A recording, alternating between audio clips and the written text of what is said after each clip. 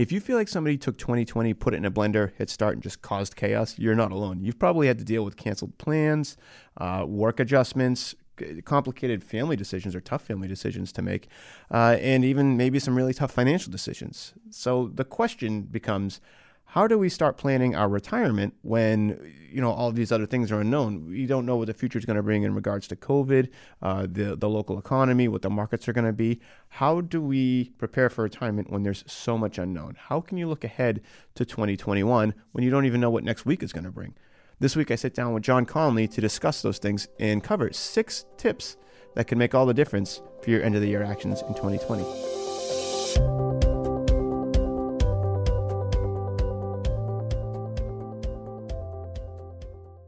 Hey, welcome to After the Paycheck, the series dedicated to helping people to and through their retirement process. I'm your host, Adam Bly. This week, I am here with John Conley. It's been a while since we've been in the same room together. Been a couple of weeks. We're doing the social distancing, so we'll... Yeah, the people actually, they were like, oh, I noticed you do a bit different, editing thing for the videos now. I'm like, it's just so we're further apart, so we don't have to just worry the way we about like things. it. Yeah. They think I smell a little funny, so yeah, they do things a little bit different here. No.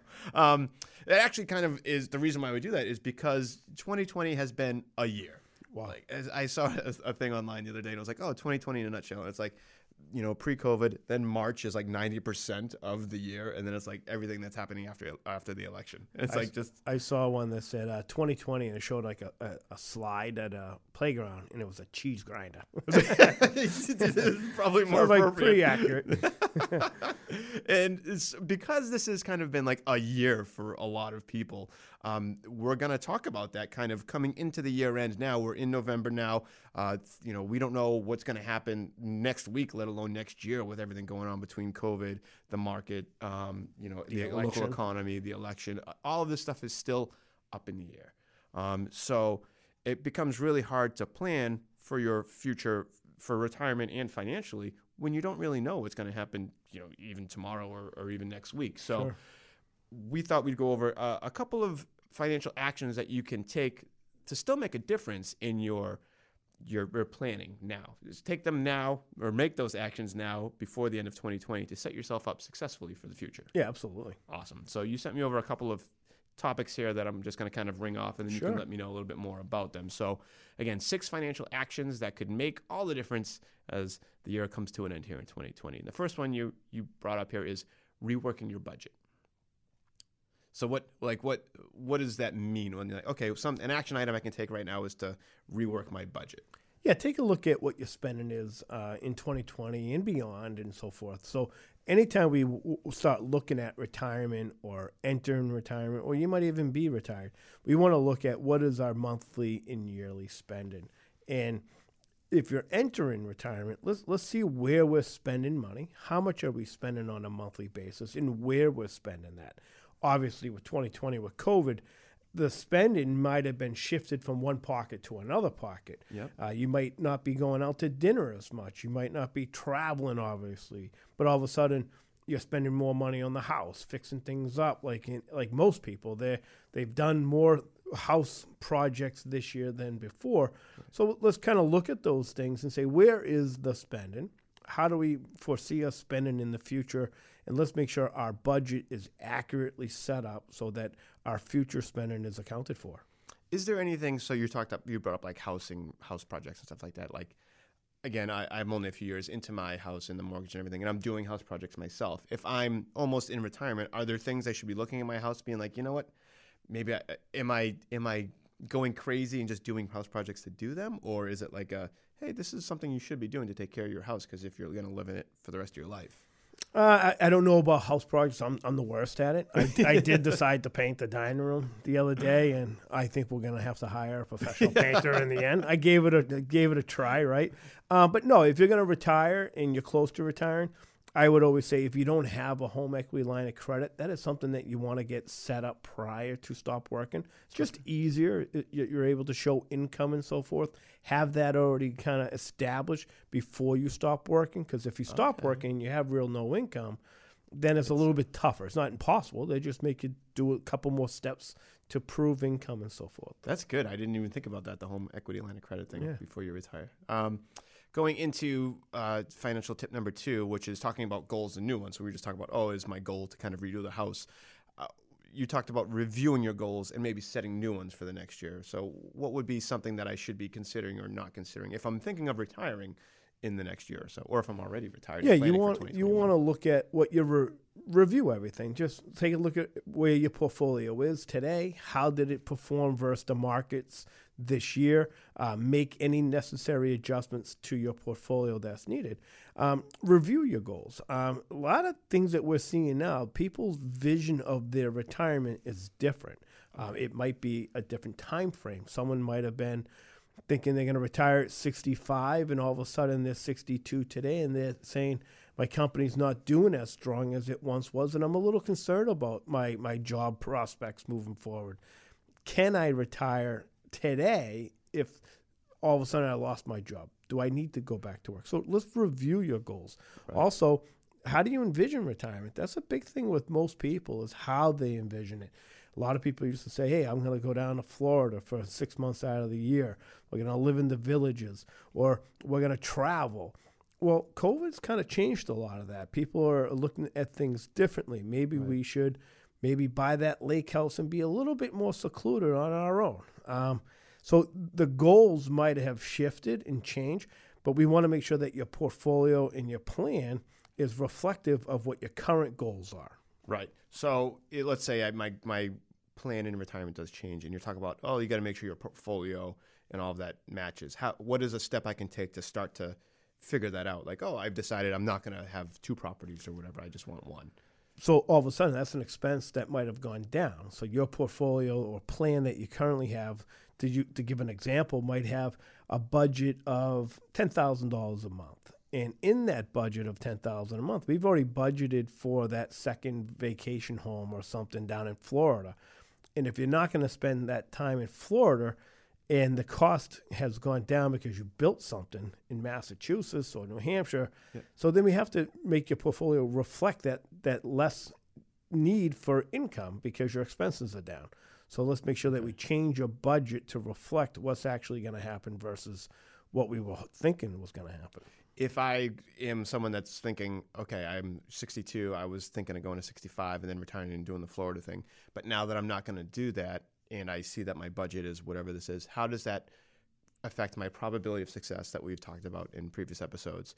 How, I guess you kind of already answered this question a little bit about how it just comes back to looking at your portfolio, right? Yeah, having reviews, right? Okay. So oftentimes in this business, we hear individuals say, my financial advisor will meet with me once a year.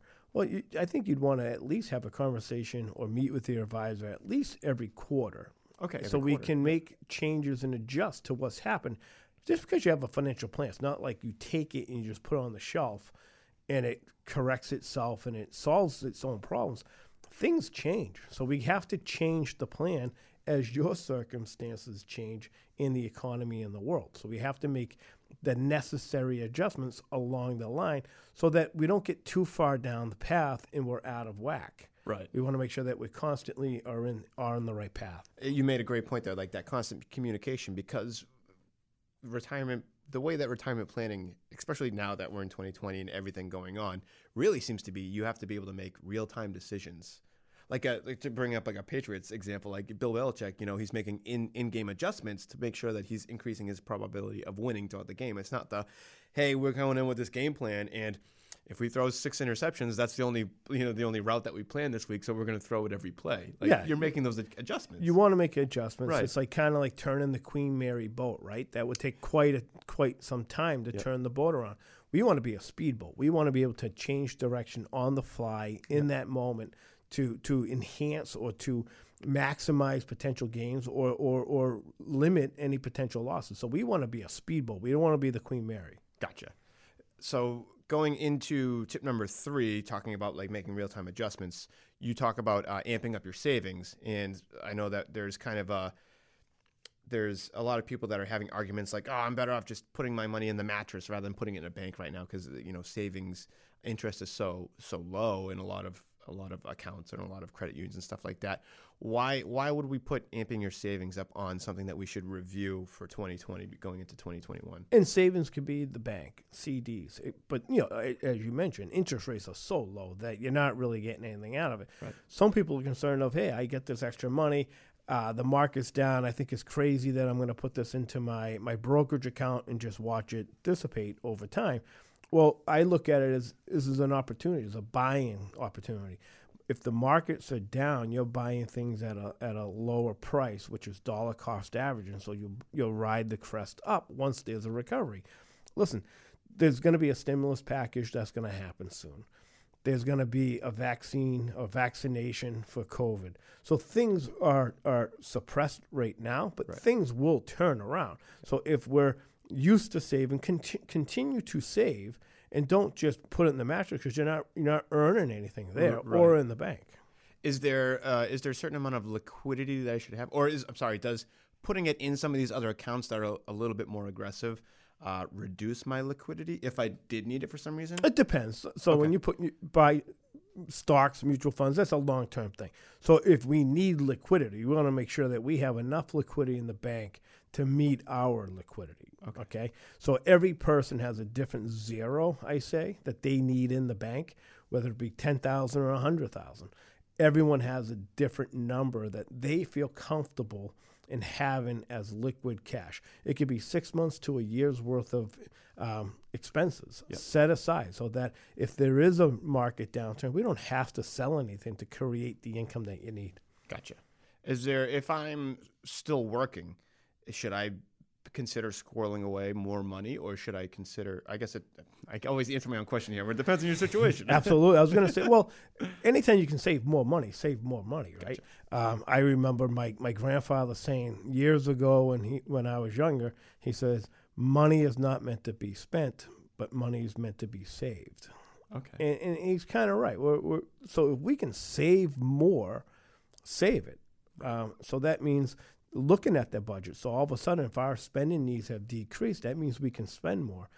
So let's make sure that we put it in the right bucket to save in the appropriate place. Somebody gave me a tip one time. It wasn't my grandfather, but it was like the save aggressively where you can. So that way, when you have something that you love to do, you can spend freely on it.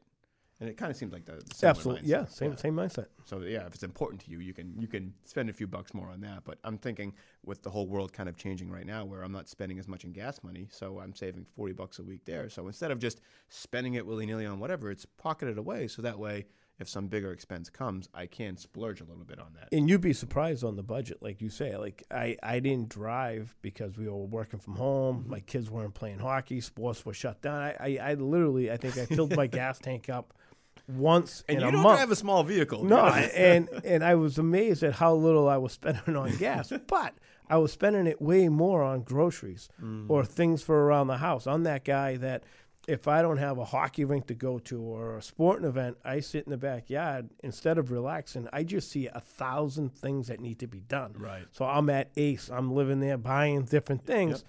So the spending...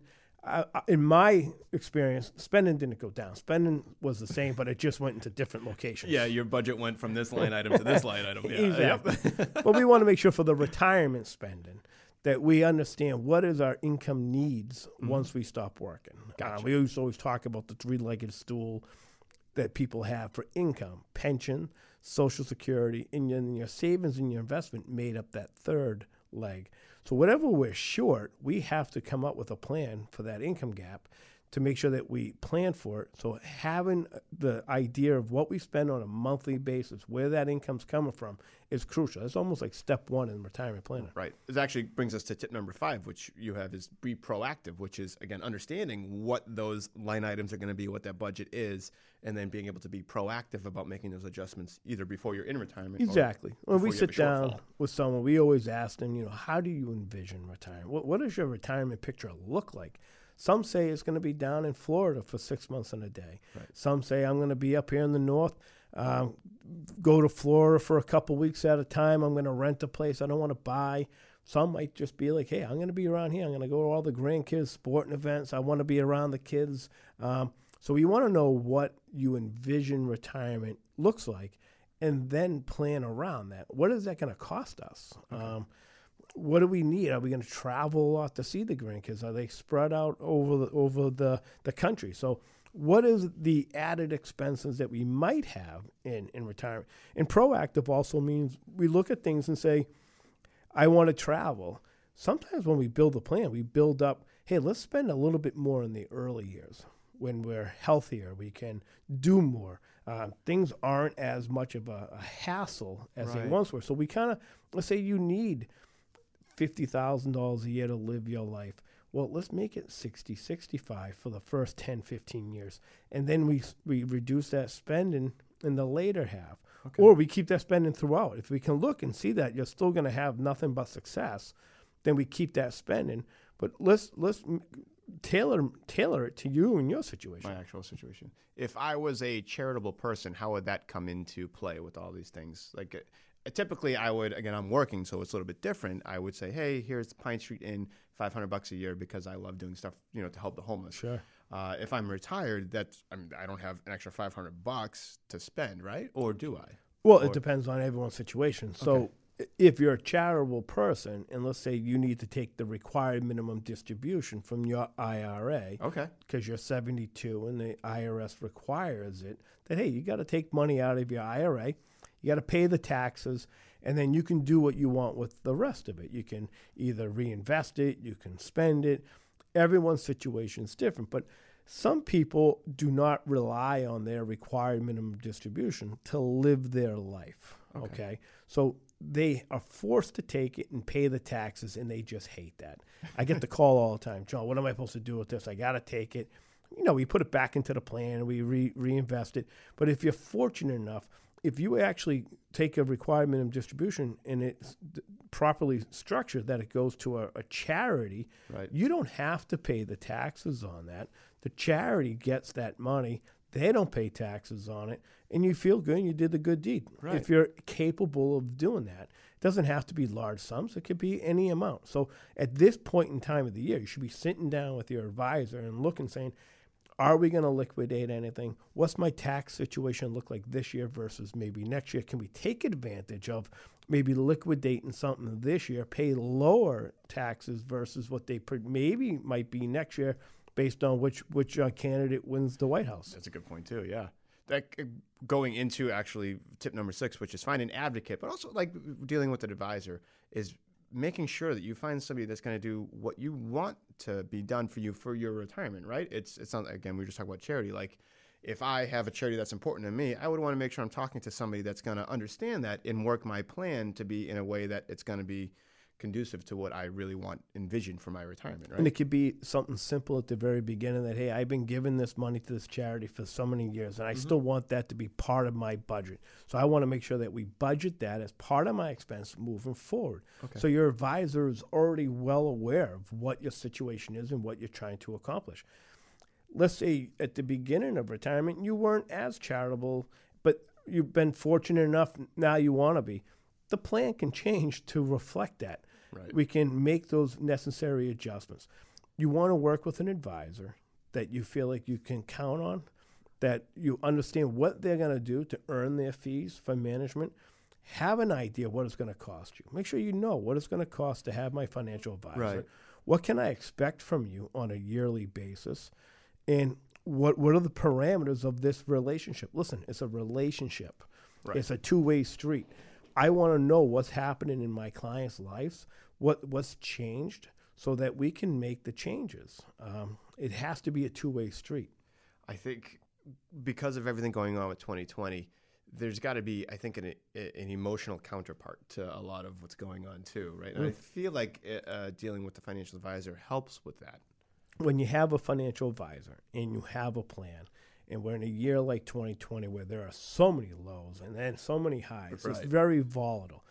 And what happens is individuals who don't have a financial advisor or a person to ask questions or be a sounding board to, they tend to overreact. They become emotional with their money, and they make the wrong decisions. There's a study called the Dalbar study that says the average investor gets only half of what the market actually gives because they're emotional.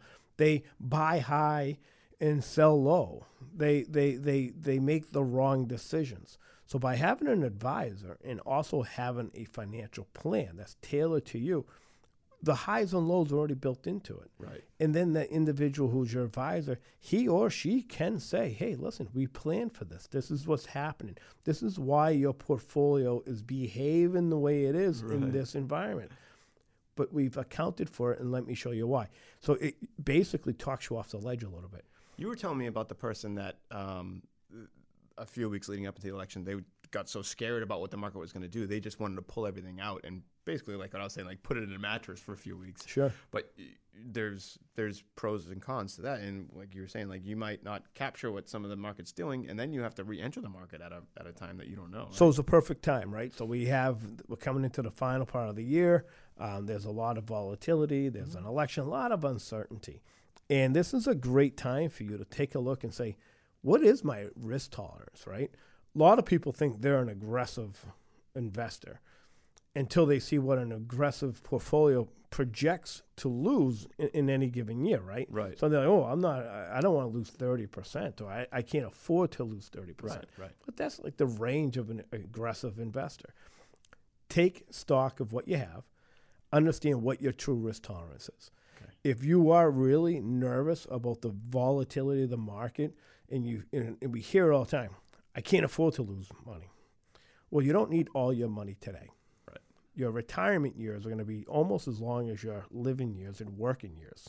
So your working years, you're working, you're saving. Let's say you work for the same company for 30 years. You could potentially be retired for 30 years. Right. With how long people are living today.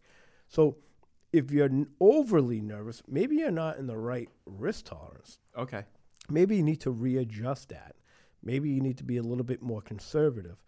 Jumping into cash doesn't really overly protect you. It protects you for the short period of time.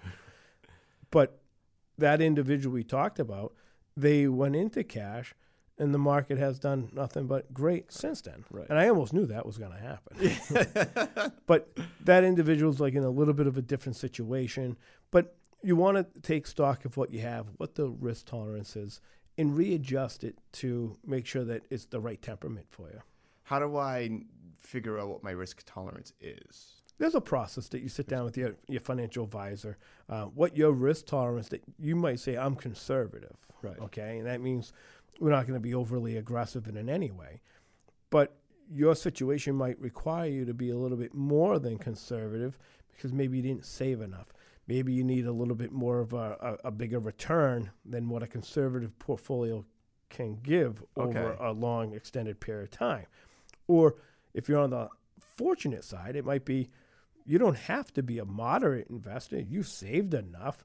You've won the game. Right. Why don't we become more conservative and not have such volatility? Okay. So sitting down with your advisor and going through the process of a financial plan for you is going to pinpoint what's the true risk tolerance for you. That's a good point. There's my personal, like what scares me about ups and downs or like risky markets and conservative markets. And then there's what does my portfolio actually have to do in order to have a higher probability of success in retirement? Yeah.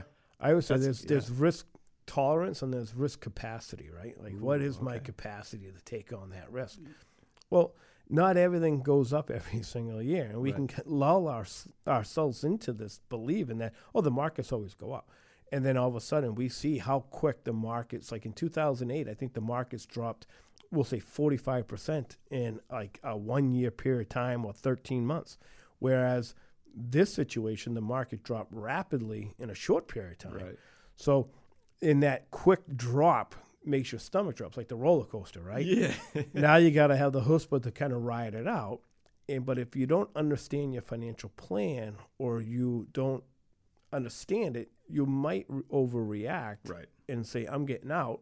And then you took all the loss, you went to cash, and then there's been a rally with the stimulus package and so forth from, we'll say, April through August. Well, if you didn't get in at the right time and you just kind of slowly got in, then all of a sudden August starts to drop again in September. Well, you missed the rally, and now you're taking part in the second wave slump, down. Yeah. So be disciplined, have the appropriate approach, and rely on your advisor or an advocate that you can turn to seek help. There's I was thinking of doing an episode on this later. Is the Charlie Munger's book, Warren Buffett's partner, is I think it's Poor Charlie's Almanac, and he talks about all these different biases people have. And one of them, I think we were kind of skimming over it, but we didn't actually say it. It's called a confirmation bias. So whatever you kind of believe in, you're going to look for other outlets or other news things that are going to confirm that thought process. So if you think the sky is falling, you're going to trust those news sites or those websites or whoever those other people are that are going to say the sky is falling. And you're going to be like, see. But like you said, if you work with somebody that is emotionally independent of that and can say, listen, I actually have, this data that's telling me X, Y, or Z, or based on what your portfolio needs to do, it has to do X, Y, or Z. Yeah. I think you're not paying the financial advisor to tell you what you want to hear. Yes, okay? Thank you. Perfect. The financial advisor is there to tell you what you need to hear. Right. Okay. And listen, we're a team. The client and the advisor. Yep. We want to make sure that we achieve the goals together, but that doesn't always mean our views are going to be the same as well. Right. So you have to make sure that you understand your advisor is not going to be a yes person. If you want to go to cash because you're too panicked, I have to, as a fiduciary, explain to you that why this is maybe not the right decision. Right. And we have to come to some type of an agreement together. But you have to be educated to understand so that you don't become so emotional. Right. Okay. So that's what a good advisor is having that good team. Like any good sports team has a great coach, has a great team around them. Right. No one does it on their own. Right. You need a great team around you. Good. That's a good way to kind of sum this up. You need a great team around you. So don't be afraid to ask the hard questions, the uncomfortable questions, because in the long run, it's actually going to help you because you're going to learn more and you're going to be able to take that information and make better informed decisions with your retirement planning process. Absolutely. I agree. Awesome. John, thank you very much for taking the time to Always do all my this. pleasure. Always. I remember last episode you said it was your favorite thing. I'm holding you to that. Did I say that? You did. I got it on film. If you have any questions, feel free to head over to afterthepaycheck.com if you're not already there and fill out the form. Or if you want to schedule a quick chat with one of the guys, there's also a calendar at the bottom of the website that you can book time to chat with either Sam, John, or Ryan. Until next time, take care.